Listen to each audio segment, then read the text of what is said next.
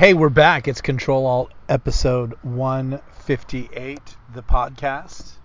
I linked it all together. Don't worry. You forgot Revolt, but that's okay. Revolt. They get the gist. Revolt Control Pod 158. My aphasia. Oh no. Don't have aphasia. Like poor Bruce Willis. I need to retire. Poor guy. I'm out. I'm tapping out. Don't do it. You can stay in there. Stay in the game. You got it. You just say that for the money. No. I like hearing you talk. You're interesting. And I want other people to be able to enjoy that as well, because it's fun. Yeah, I'm back from my band. Everybody kind of seemed to miss me. I came out swinging with a post making fun of me putting my own self in a book. That was funny. People liked that. Yeah. It's like the most likes. I know, you did get a lot of People wanted to know what a chungo was. Did you explain? I explained for a couple of people, but maybe you want to explain that I got the word chungo from you. Yeah, and I got it from my brother and his friend when we were all little. They would watch WWF wrestling back in the early glory days when it was like Hulk Hogan was the biggest star on there, and there was Rowdy Roddy Piper and Andre the Giant and all those people, those good old times. And usually in their matches, until it was like the big extravaganzas, like usually in the matches there would be like one of the big stars fighting against like random guy who usually was probably going to lose. Not always, but they were probably going to lose. And they called those random guys chungos. So it just meant like the guy who's not as good, the guy who's probably going to lose, the guy who's not one of the main guys. The guy who got hired to get tossed around. Yeah. That's me. I'm your chungo. No, you are not a chungo. No way. You had a cocktail for lunch, or you're a little low energy. I'm low energy? You're laid back. No. What was your cocktail? It was like, I'm trying to think I think it was called Commonwealth, maybe? It was like pressed apple and bourbon and lemon and like one other aspect. I forget what the fourth ingredient was. It was really good. Yeah. It was very apple-y. And, chai spices. That was it. Yeah, it was good. I had a buckthorn wellness shot, because that's the kind of fun guy I am. And then I had a kale lemonade. I know. That was good, though. This is what happens when you have too much fun in the 90s.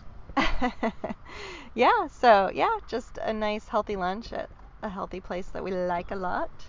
That's like, what's that guy's name?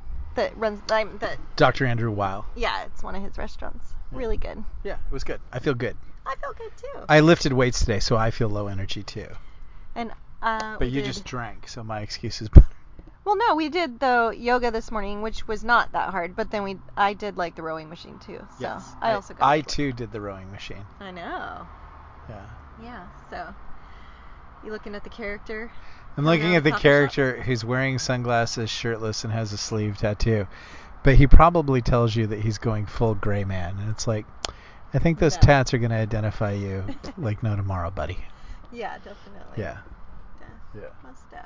I think I have that body right there. What do you think? No, you don't. That's better. Huh? That's what I worry when I look in the mirror. No. Like after I have tacos, that's the body I see. Nope. That's taco body. It's like a little baby belly.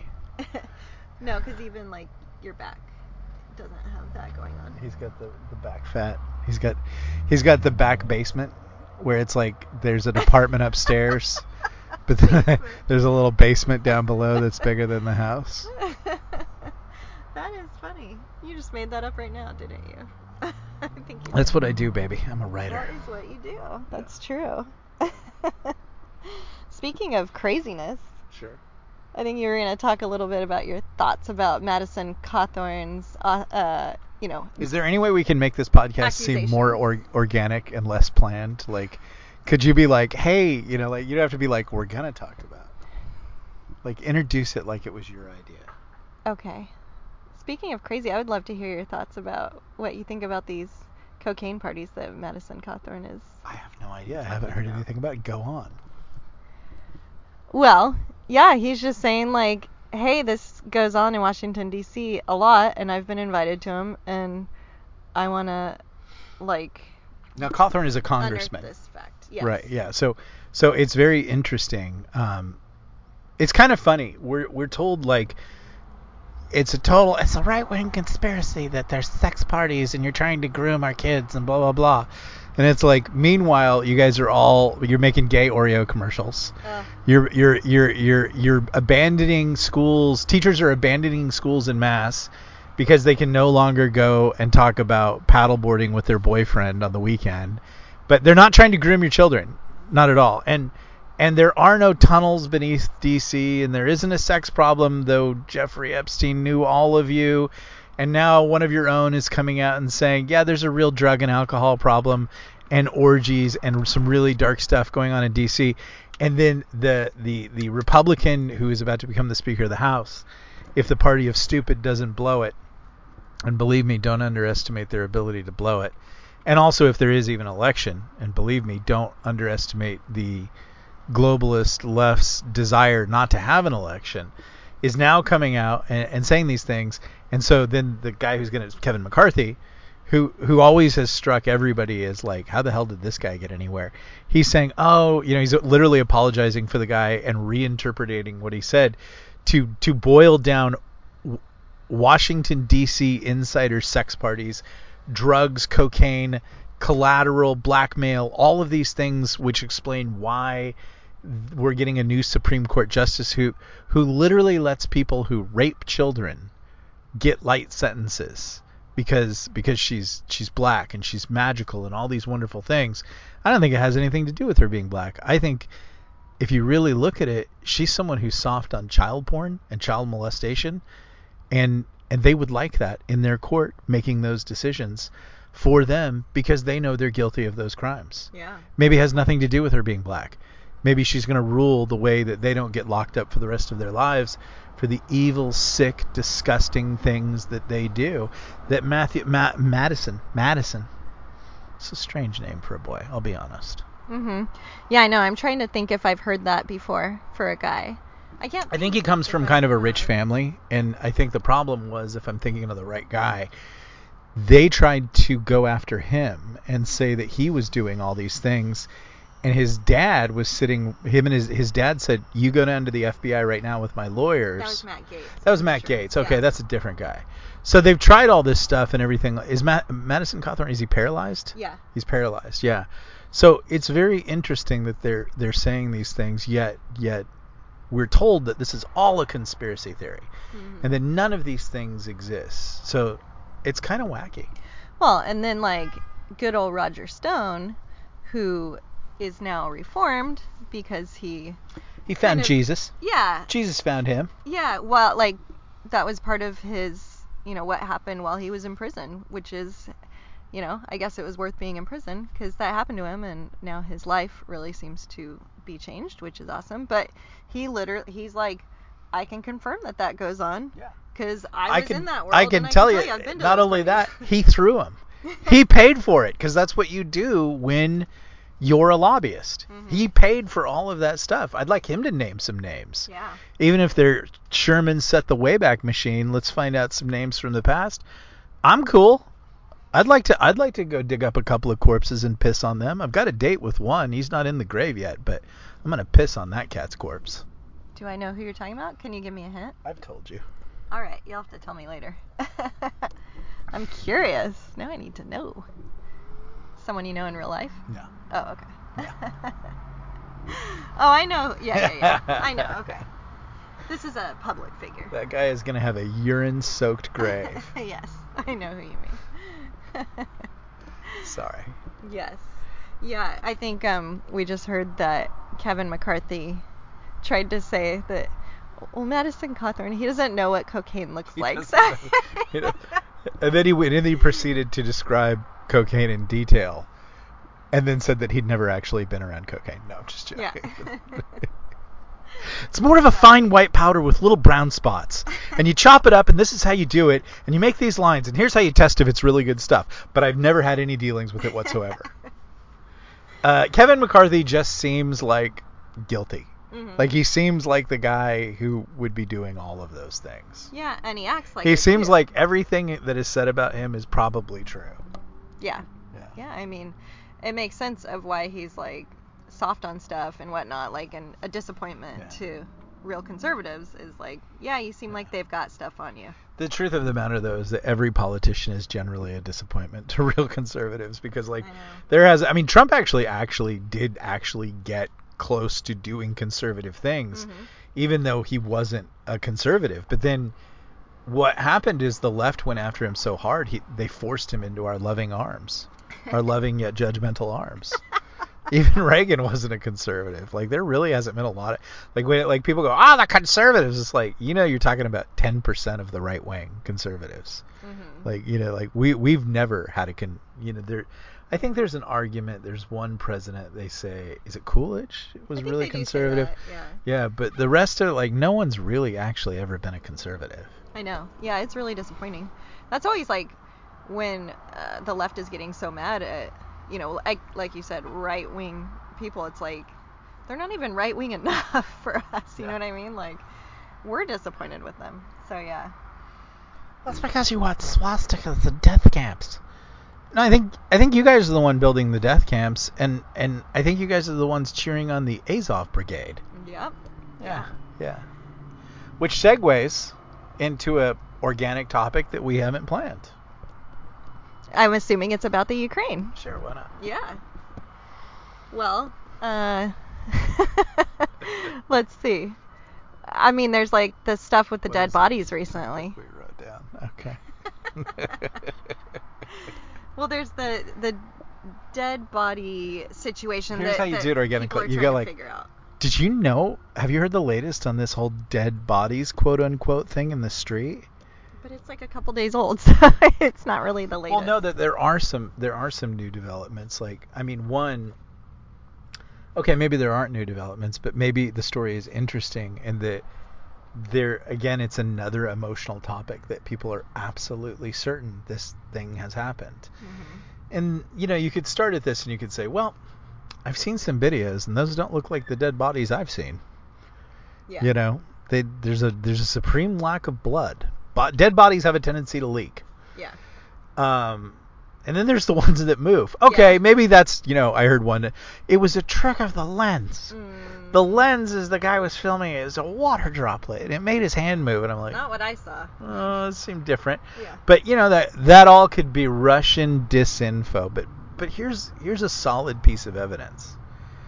The mayor of that town said that when the Russians departed, and you can actually see the CCTV footage and everything like that, there were no dead bodies in the streets. Yeah, and he said, like, everything was good now, like, everything was good to go. It was like a positive press conference, and it's like, if there were dead bodies, like, 80-something dead bodies at least, strewn around the streets, he would not have been like, okay, like, they've departed, so everything's good now. Like, you wouldn't say that if that was the situation that was going on. And then the rumor is the Ukrainian army, came back in with Russian commandos.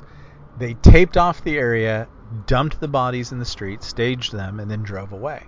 And then suddenly Zelensky comes out and says, it's a war crime. And then, okay, again, no one knows anything about the Ukraine.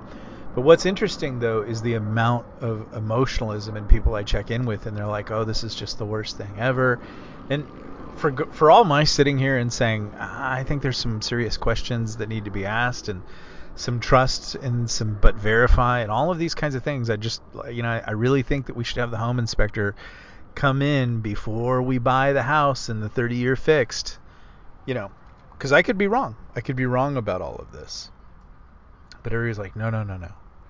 No, this is we must absolutely spend everyone's lives and money on this.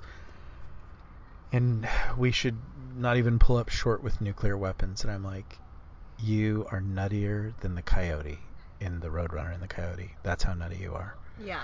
So, all of those things, but one last point of navigational reference. President Juicebox, who can't even not dump his pants in front of the Pope, can't stop kneeling everywhere he goes, doesn't know if he or his wife is the president, can't get through a sentence. Vladimir Putin is a war criminal, and we need to do war crimes. Just using, again, all I need to do is look at who's saying what, and like in an age of misinformation, I can't necessarily go on what's being said, but I can use what we all have, whether you want to say it's evolution or intelligent design, whatever you want to do. You have senses, and part of those senses lead to what you call integrity, what you might call integrity of decision making. So like if you walk into your kitchen and you smell pizza, you could go, I think there's a pizza in the oven, and then suddenly you begin to feel warm and the oven's on, and you go, I smell pizza, the oven's warm, I'm pretty sure there's a pizza in the oven. And finally you can confirm this by opening the oven and seeing that there is a pizza in the oven. You could do one last test. You could touch it, because maybe it's a fake pizza, and maybe it's fake pizza smell, and maybe you're having a stroke. So you touch it. You've just used all of your senses to arrive at an integrity of the decision. Okay? You do all that. But then your wife walks in and she says, I'm cooking sea bass. And you go, smells like pizza. Sea bass. It looks like pizza. Sea bass. Is the sea bass in the oven? Yep. I touched the thing in the oven and it was clearly pizza. No, that's sea bass. Doesn't that kind of feel like what we're getting? Gaslighting. The only thing that they have that verifies anything is they say it. But then you go see the videos or you talk to people on the ground and there's so much misinformation. But there's a lot of information that points to the things coming out of the Ukrainians are utter bullshit. Yeah. And again, I'm not saying the Russians are great. I'm saying everybody involved in this is a piece of shit. And sometimes that's the way it is. Get over your Avengers fantasies. Get over your Lord of the Rings fantasies. Sometimes both hookers are fighting in the street. Yeah, exactly. Well, again, it's like that Kissinger quote, right? I mean, trust but verify. Well, and also maybe sometimes you want to let them both kind of knock each other out. Yeah. Like, that's not in those words. I almost thought you were going to refer to his other lesser known quote, never pass up a good Taco Tuesday. Never pass up a good Taco Tuesday. Yeah. No, I think, what was it? Like, it's too bad they can't just both... And he was talking about when, in 1980, when Iran and Iraq went to war, he said, well, it's too bad they can't both wipe each other out. Yeah, I mean, if they're both bad guys, why not just let them, Well, let me solve that for you. Figure their stuff out. Those are our bad guys. That's like, and really honestly, I would respect Joe Biden or somebody who is in charge if they would come out and just say, listen, everybody involved in this is a piece of shit. This is not a good thing. This is not a just war. This is not 9/11. We're not going to nuke something. We're not going to make something up or anything but we have to be here because there are geopolitical concerns, and these pieces of shit are doing this thing to our buddies, and we got to shut them down. And that's it. Sometimes you just got to do a thing, and there's, and they finally just said, listen, they're all pieces of shit, but those guys on that line, those are our pieces of shit. And then from a brotherhood and integrity, and the United States' biggest, it was said by, I think it was said by an officer in Iraq when he said, and they tried to actually accuse this guy of a war crime, if I remember it correctly, but no better friend, no worse enemy. And at that point I would go, all right, yippee-ki-yay, I'm in. If you're going to tell me those are our pieces of shit, and we've backed that, and we've supported that, and everything like that, that brings me closer to support than bullshit lies about who's shooting who, and who's doing what, and these are the white hats, and Zelensky is the second coming of Jim Morrison. I feel differently, though. Sure, you would. Because we know for a fact that, okay, not all of them are Nazis over there, but a decent portion of the guys fighting on the Ukrainian side are Nazis, right? Would you say that? So I am not cool with those being, quote, our bad guys. No. And it wouldn't be the first time that our country kind of sort of secretly allied themselves with Nazis. And again, I'm not cool with that. So according to the French intelligence officer, chief of intelligence, we did the deal and armed the Azov brigades, not because they were Nazis. We knew that about them. Zelensky said it the other day. He said, these guys are what they are. We did it because the only reason we did it is because they hate Russians so much. Who, like our people? The Azov brigades and all of them, right sector and all of these sort of like, we knew what they were, but that's not why we made the decision. We didn't go, hey, do you have any Nazis that we can give some military grade weaponry to? Instead, we said, who hates these guys the most? And those guys, the Azov brigade, they raised their hands. They're like, we really hate those guys. We're like, okay, here's a bunch of weapons. But, and there's also, to me, more evidence that the Ukrainians are doing terrible jacked up stuff. I believe and there is. I'm not really actually seeing evidence that the Russians are doing as jacked up stuff as the Ukrainians. What with the Ukrainians shooting the Russians in the groin and torturing them and all that kind of stuff. Russians aren't doing stuff like that as far as I'm aware. So again, I don't know. Like I'm just not down with it. I think I can almost tell you I think there are people claiming that the Russians are moving slower and trying not to cause casualties. I don't know about that specifically. I think that the Russians are doing their fair share of jacked up things. What concerns me is the Ukrainians aren't just doing their fair share of jacked up things. They're also doing this sort of psyop PR war. And someone might come in and say, well, in war, you have to do these things to deceive the enemy. I'm like, not the videos we're seeing.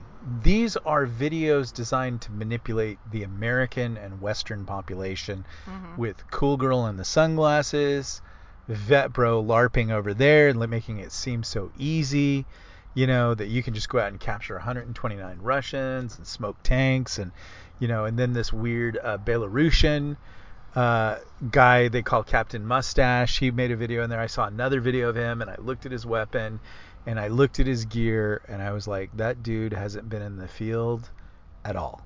Like that guy is LARPing as hard as the other guy. Yeah. So I'm just saying, like,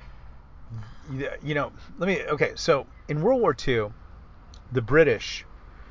And the dead body thing is classic British stuff. They do that a lot. Oh, really? Here's a big time they did it, and it really worked. It was called The Man Who... I think it was called The Man Who Wasn't There, or something like that. They had a clever code name for it, and so they wanted to fake out the Germans and let them know that they weren't going to land in Sicily. Instead, they were going to land in Sardinia and use that as a base of operations against Southern Europe. And so they took a guy from the morgue in England who had died of pneumonia. And they dressed him up like a British officer, and they contrived all these papers and everything like that. And in one of the papers, they wrote a letter, and the letter said, looking forward to having some sardines with you. And then they threw him off a submarine off the coast of Spain, following the currents and everything like that. Well, the Germans found the body, and they took the intel, and they said, all this intel points towards Sardinia, and this closing line is classic British humor. We know they're going to Sardinia. So they shifted all their stuff, and of course the Allies went into Sicily. It was a great deception. It's very classic British intelligence to play these games with dead bodies. You can actually go through a lot of medieval history and warfare, and people use dead bodies for. They used to actually use them as plague weapons. They just take a dead guy who had the plague and shoot him over the wall. Yeah. So but it's a very British thing to do. Yeah. So that does sort of lend credence that I think the British are driving a lot of this conflict. Mainly, I think now that they've discovered the North Sea oil field, that they have the new one. And Germany is collapsing and just took control of their subsidiary of Gazprom. And France is kind of in big trouble, I think, too. But it's kind of funny. They're all allies, but England is absolutely hanging Germany out to dry. And I think they might hang him out so much that Germany might flip and go Russian. Whoa. Which would be, maybe not. Maybe the Germans are so gutless now. As Churchill said, the Hun, either at your throat or at your feet. Well, right now is a feet moment. So they're in big trouble. But I don't mind battlefield shenanigans to fake out the Russians. But when you're waging this sort of, and this is I hate this whole fifth generational warfare thing.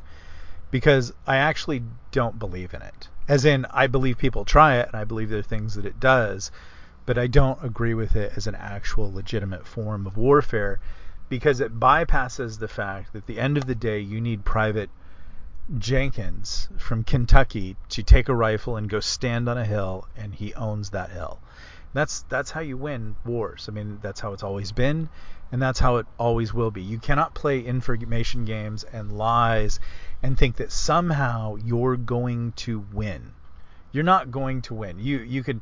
It's a subcategory that's always been there in warfare, but it is not the next evolution of warfare. What this kind of warfare will do, I think, is it will not actually win a war. It will actually push the war towards a doomsday stage. When the other side feels so hemmed in, so closed, so lost, they will use the unusable weapons. And there's unusable weapons you know about, and there's unusable weapons you don't know about. But you keep pushing, and you keep not having a legitimate conflict in which the other side can take the loss and walk away or get their win. And then you go, okay, that's it. We've won this battle for this sector, blah, blah, blah. You now have the opportunity to enter into peace negotiations and shut this down.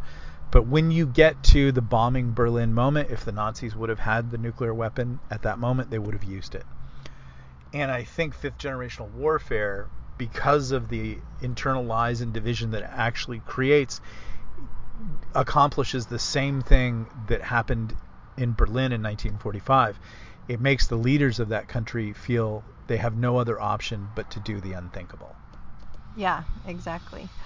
I mean, so, like, back to your saying, maybe they're like, well, there are bad guys. Like, the Ukrainians are bad guys. But, like, I would say, okay, even so, I'm pretty sure that our country is way worse off now than before this whole little conflict, before they maybe kind of helped push this conflict into happening. And so it's like, I don't even see a good purpose or outcome for having this conflict happen and us maybe getting involved. It's like everything sucks.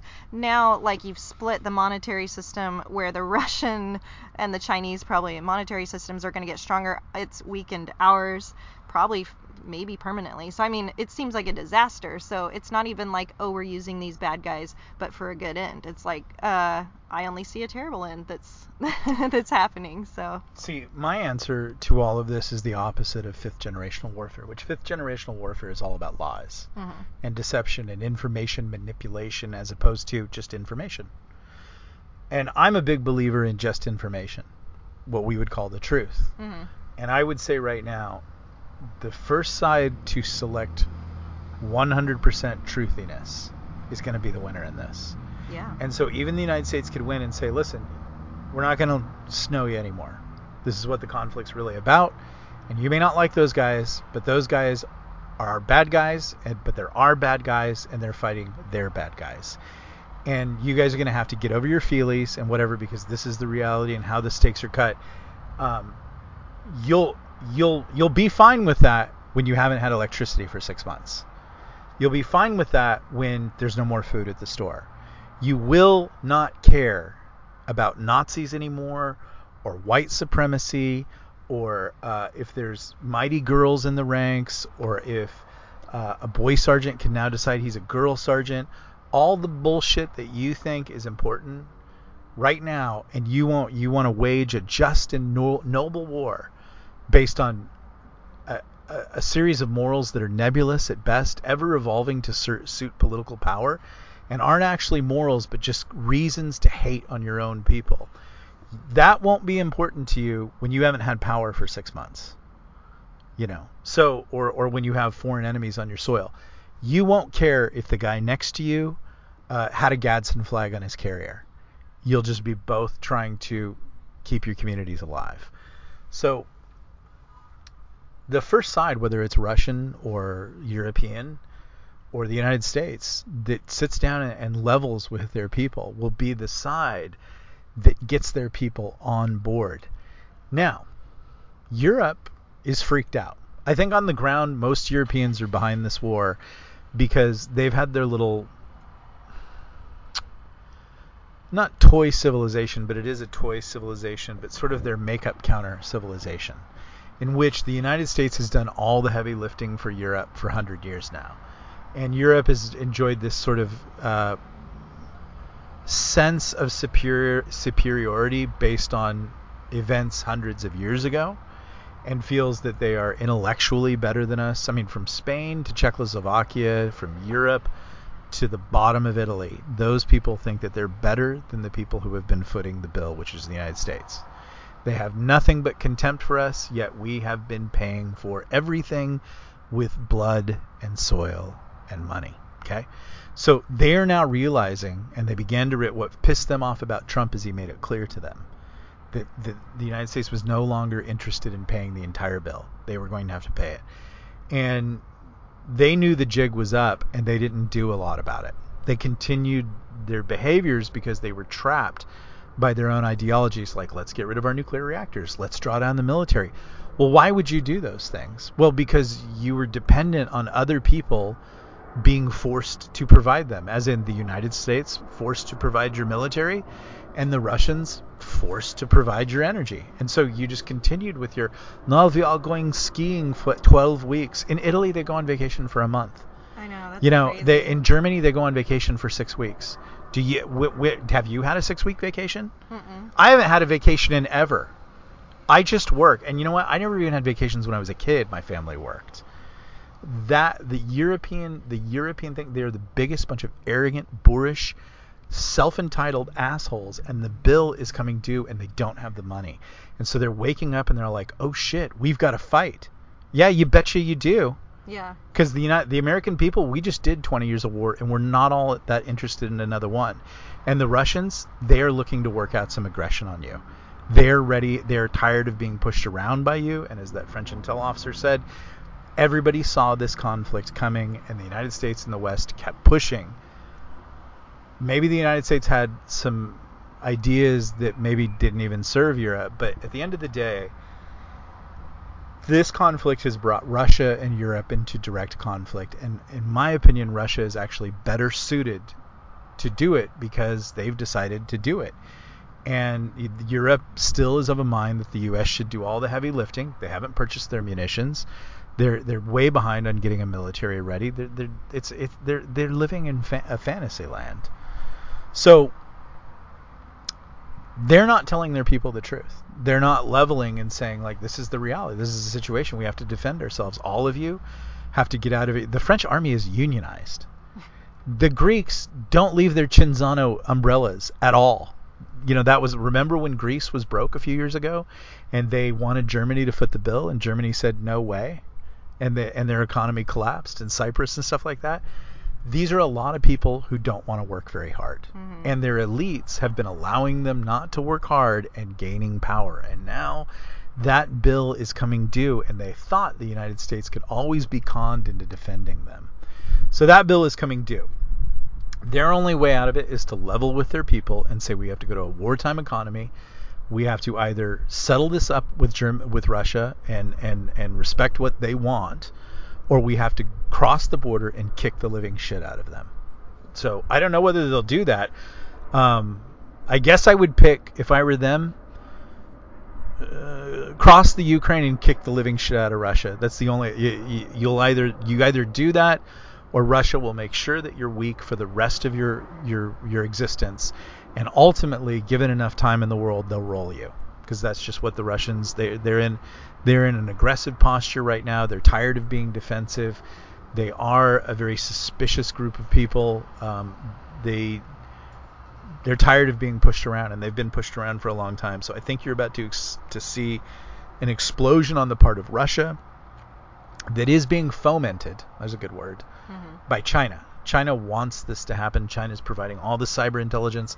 They have news reporters on the ground with the Russian forces, and my guess is they have military advisors and actual military units grouped in with the Russians or behind the lines. But at the end of the day, when we get into this, we will find that the Chinese are providing material support for this because they want it to happen, because it serves the Belt and Road Initiative. Okay, so you have that. The Russians, they actually have a lot of support among their people. They didn't at first, and then the ruble crashed, and then the ruble came back, and then people saw in Russia how the Ukrainians were treating Russian soldiers, and it seems like their approval to do this is at about 70%. And Putin doesn't seem to be lying to them a bunch about what's really happening. So they're the closest to getting the straight dope from their leaders. The United States has a moment here, and it's not going to happen because the power structure that we have is all based on lies. But like I said, if I were the president right now, I would say those are my monkeys and we have to support them. And this is the reality, and you're going to have, you guys have all had your little purple-haired unicorn 501k. Every fantasy that you have in your life, if you want those fantasies to continue, you better get on board with what's about to happen here, because it's all about to collapse. It's like dad just came home, and guess what? There's not money for soccer camp. There's not money for a second car. There's not money for you to go on a trip to Europe. There's money for everybody to go out in the orchards and pick pecans this weekend. And that's kind of the reality. But again, I don't think that the masters of the universe in the swamp, I don't think that they can bring themselves to be the dad that has to come home and say, things aren't working out. They want to tell their base whatever. That's why we're having these distractions about don't say gay, which is utter bullshit. Will Smith. All of these things are distractions because they don't want to tell the American people that the jig is up. Now, they either don't want to do that because they can't, because they only know how to lie, which I think when you tell enough lies, it's kind of amazing. You can't actually tell the truth. It's just easier to lie.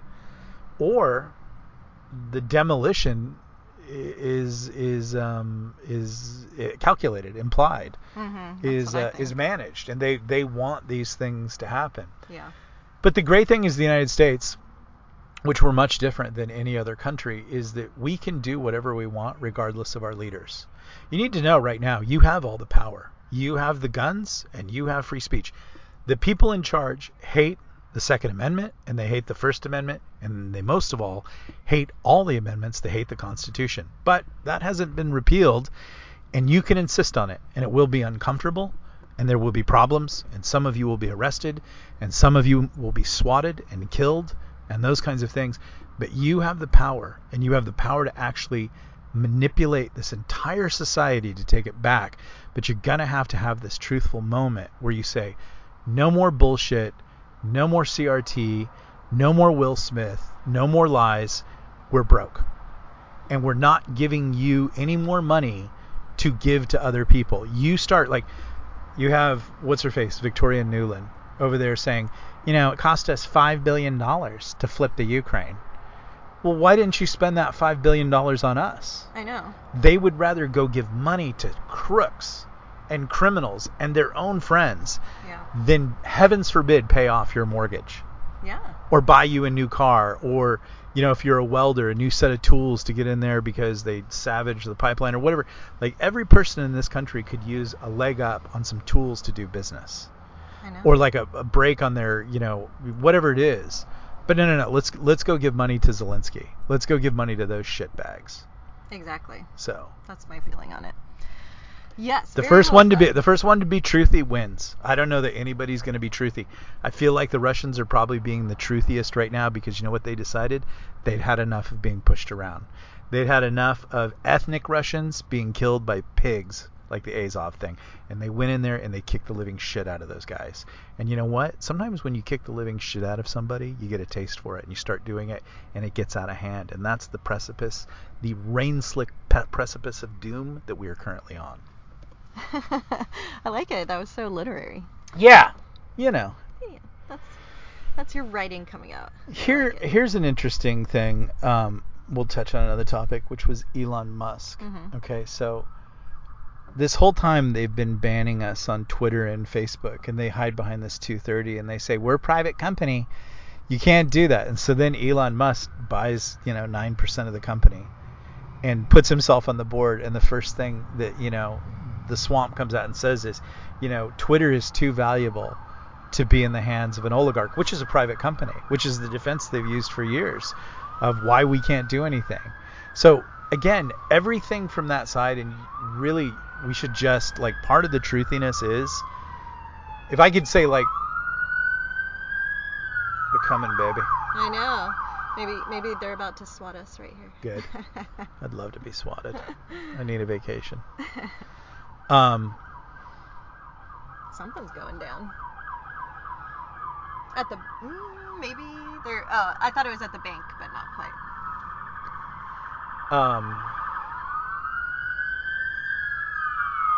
The funny thing is, the one bit of truthiness I would like to get into everybody tonight, maybe it's a big step to realize the other stuff I've talked about. But if I could just say one thing tonight, one truthy thing that you could wrap your heads around is stop talking and stop listening to them. Because it's always a series of bad faith conversations.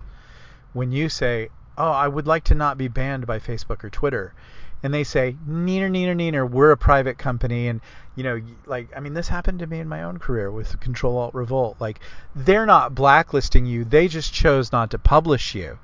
You're not really, but I am being censored. It's Samsdot. I am being censored. I am being black. No, they're a private company, and I still get turds who write this to me. And I'm like, okay, yeah, you could be technically right and everything, but it is censorship. They made a contract for me to write a book. They didn't like what I put in it. They banned it. They censored it. No, it's a private company. Okay. If that's the terms of the deal, then you should have no problem with Elon Musk taking control of Twitter and restoring Donald Trump's account. Because it's neener, a private company. Oh no, this is the end of democracy. This is the end of everything. Look up one of my tweets from today, and I'll just give you the typical example. And so the one thing that I would impart to everybody tonight, if I could impart anything, is conversing with them or listening to them, the globalists, the leftists, the swamp, the people who are all in on this World Economic Forum, Utopian Wonderland, Disneyland, all of these kinds of things. Did this guy? Oops. This guy blocked me. Or did he delete the tweet? Unable to view the account owner limits. Oh, he deleted his tweet. So it was this guy who said, if Musk, he was a lawyer, and he's like, if Musk takes over, Twitter, I'm out. I'm done with this and everything like that. And I'm like, what did I write? I wrote this one, when you can't win an argument unless everyone else is banned. Yeah, that's the summation of everything on that side. They don't want to discuss anything. They don't want to reason. They don't want to argue. They just insist that you're banned from everything, and they ban you by either actually banning you, or they say that what you're saying is crazy, or that what you're saying is dangerous, or whatever that they want to do. But there's no more discussion. There's only their voice. So the truthiness that I would impart today is give that up. Let that go. They're not interested, and they're never going to have a good faith conversation. Get with people that want to have a good faith conversation about how we fix this ship. And that probably doesn't involve our leaders like Kevin McCarthy or Mitch McConnell or Lindsey Graham or anybody. I think there are people who were done with the shit show. Marjorie Taylor Greene's awesome. Sure. Madison Cawthorn might be awesome. Matt Gaetz. But maybe it's just us on the ground. Maybe it's us at the local level. Maybe it's just us at the block level. Because you're going to get down to that. That's what this is going to be. But stop trying to win arguments with people who won't have a conversation in good faith, whose only defense is, well, of course you would think that way. You're a bigot. You're a racist. You can't speak. It's like, but you're not having a conversation about the ideas. You're just name calling, and you're censoring, and you're demanding that everybody be banned who disagrees with you. So that's what I would leave you with, that one truthiness to consider. I'm going to say one last thing tonight. The World Economic Forum held their new One World Government meeting in Dubai. And they literally came out and said, this is the beginning of the New World Order. We talked about that on the podcast a couple of days ago. They talked about that there will be unforeseen disruptions in energy, in supply, and a third thing. I can't remember what it was. Maybe food? Maybe food. Or, right, yeah. So they predict the thing. I think that's intentional, you know, but they're acting like they're going to be problem solvers. And of course they are, because they're going to be problem creators first, and then they're going to be able to solve it after you've experienced enough discomfort to look at them as a savior. Okay. So that's coming. But for the first time, as people have noted, like people like Alex Jones, there's a new world government coming. New world government. That's crazy, Alex Jones. All those kinds of things. Well, now they're saying it because they don't fear it, because it's time to out it. So they're doing it. They're really doing it.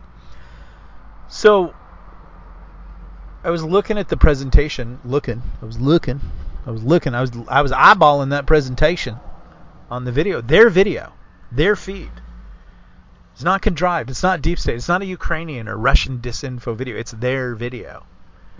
And there's a little graphic that goes with their presentation. It's kind of like shaped like a diamond almost. I don't know what shape that is. It's not totally a diamond. It's more like but it's 4 sides, but diamond shaped. Yeah, okay. Like, a square. Square on its lower. Where the corners on the bottom, so it's kind of a diamond shape. Okay. But it's the shape of it, but it's made up of lines. Mm-hmm. Like the smaller lines are on the outside of the square, and the tallest line is in the center of the square. So let's pretend that you're, in the global New World Order planning and implementation committee, and someone says, we need a graphic to represent who we are and what we're doing. Okay, get Stan down in, graphics to generate something. And Stan comes back and he's like, I took on philosophy and I made, I would go to my artist, Mike Corley. I'd say, Mike, give me a graphic for this new thing I'm doing. And he's like, well, what's about? Here, what are the elements? And I give him like 3 elements. He's like, there, don't bother me anymore. Okay. And then I look at it, and it's okay. Well, it says, Nick Cole, blah, blah, blah. All right. Right. You like that character? I do. Stan in graphics? Yeah. So Stan in graphics makes the graphic for the World Economic Forum, and he sends it back up, and they go, this looks great. This represents everything that we are. I will stand up and talk about how awful everything will be, and we'll be the masters of the universe. And look at all these shitbag sheiks sitting down there, and all these global metrosexuals, and Harridan businesswomen, and you just want to fucking go in there with a flamethrower and light the whole, I said it, the whole audience on fire. I think Elon Musk makes flamethrowers. Fine, I want to. They're pieces of shit. And you know what? I'm going to tell you this last little bit that's going to confirm it to you. Why they are pure evil. Okay. So the diamond, it's made of lines. Mm-hmm. Outside line's the smallest. Center line is the tallest. Everybody's like, he is losing his nuts. So like stripes. They kind of look like stripes. He wants to flamethrower people. He's talking about lines. Now here's where it gets really nuts. He's going to get into numerology. But not the weird Kabbalah stuff. But numbers do have meanings in society because they're coded information, and people used numbers to translate. Like you can look it up. Like 7 is the number of perfection. 12 is the number of perfect human government. Every number sort of, just like Latin, like the word neo or geo or pre, all of these things mean something when added to other words, and they're hardwired into almost our linguistic genetic code, and we identify them and we understand them, and they convey more with less. So numbers are like that. So Stan makes the graphics and he shoots it upstairs, and because you're a very beautiful secretary, I'm sure that you could be in Klaus Schwab's highest office there. And never. No, you would. I never you would. The mind control you. Never. Yeah, right. Mind control this strong will. His Amaze bag every week. Not worth it. Not worth it. But he shoots the graphic up. Okay, so like let's say you were Stan. How many lines would you put in there to represent your perfect utopian answer to all this chaos? I'm going to go 12 to symbolize perfect human government. I might go like 7. Yeah. Like 3 on each side and then 1 center one, and say like, that's we're perfect. We're in it here. Boy, now the fire department's showing up. Wow. We are you would pick a number that wasn't insane. Mm-hmm. No, they didn't pick 666. But if you want to play the home game, real quick before I tell the answer, guess. We'll wait 2 seconds. 1,000, 2 1,000. Okay, they put in the number 13. They put and I made the Medusa go back and count for me. Mm-hmm.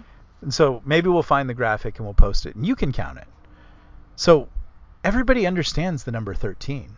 You know, like first off, it's unlucky. It's so unlucky that hospitals and hotels and major buildings don't have a 13th floor. That's what I was going to say. That's insane. I don't even believe in that level of shit. I'm like, I have no problem with the number 13. I've never stayed in on Friday the 13th. I don't really care because I don't play the numbers game. But if I were making a coffee house, I wouldn't put the symbol for poison on the cup of coffee and say, come on and get Nick's coffee. You know, people go, well, there's a poison symbol on that coffee cup. You know, like you would do things that convey confidence and integrity and, you know, what you're trying to do. I would put like a little aroma thing, you know, like this smells good. This tastes good. Or I might put like a money symbol. This is money coffee. You get rich drinking this coffee. Oh, and hey, just so you know, I think the deep state's listening to this podcast because there are now doctors telling people that the shot makes you better in bed. So it's like they actually, I saw that. I saw they're actually telling people that now. They're listening to this podcast, they stole it, or they just figured humans out, and that's what humans do. But remember, I called it. That's another one. You did, I know. Okay, so I know this seems unhinged and weird, but isn't it weirder to put 13 stripes in your symbol? Yeah. That conveys your hope for world humanity. I mean, you guys are going forward as like, we're the new world government. We're here to help you. We want confidence and trust. We look at our flag, the stars and the stripes and those things that they mean. And every country has things that are supposed to be hopeful and inspirational in the flags. These motherfuckers picked the number 13. Do you know what the number 13 stands for in the big scheme of numerology and all that kind of stuff? Yeah. What does it stand for? I mean, I think I read this morning, the beast. It stands for the beast. Number of the beast. That's a tertiary one. Its main thing is it stands for rebellion, chaos, and disruption. Yeah, that's right. And it is most assimilated. The number is most associated with Satan. Mm-hmm. And it also stands for, like, biblically, it Nimrod was a mighty hunter, and he was the 13th son of Ham, and he built the Tower of Babel. And most people think he was an early form of the Antichrist, and that he built the Tower of Babel to make war on God. Right. So the number 13 is associated with the devil. It's not associated with anything good. So I will leave you with this podcast by asking why at the World Economic Forum no one went down to Stan and said, Stan, put another line in there because 14 means complete perfection. Stan, take 2 out because 10 is the number or 12 is the number, you know, like whatever. Do something else, Stan, because this makes us look evil. Right. Well, also, like, I think there have been other things recently where people can find things like that. Even in the word COVID, for example, and that stood for something like that, remember? Yeah, and I would listen to those things. I'd be like, well, maybe, and all that kind of stuff. Someone made a good point about it, though, is what I want to say. You may think it's lame. Like, you may be like, I don't buy into that numerology stuff. Fair enough. But that's not the point. The point is, do the people that coined the phrase or made this graphic, do they care about it? Are they into the occult? And if, you know, or Satanism or whatever. If so, it could mean something to them, and they could do it on purpose. So even if you're is this that thing they have when they make their spells and they got to tell you? Right. They got to tell you in advance, or are they that dumb? And if they're that dumb, like, why are we trusting them with anything? Like, they like, again, like, if you can't figure out that the human population adversely reacts, whether there's any truth to it or not, to the number 13, and that's what you choose to symbolize your magic kingdom with, you're idiots, or you're completely evil. I think it's that one. And that's the podcast, kiddies.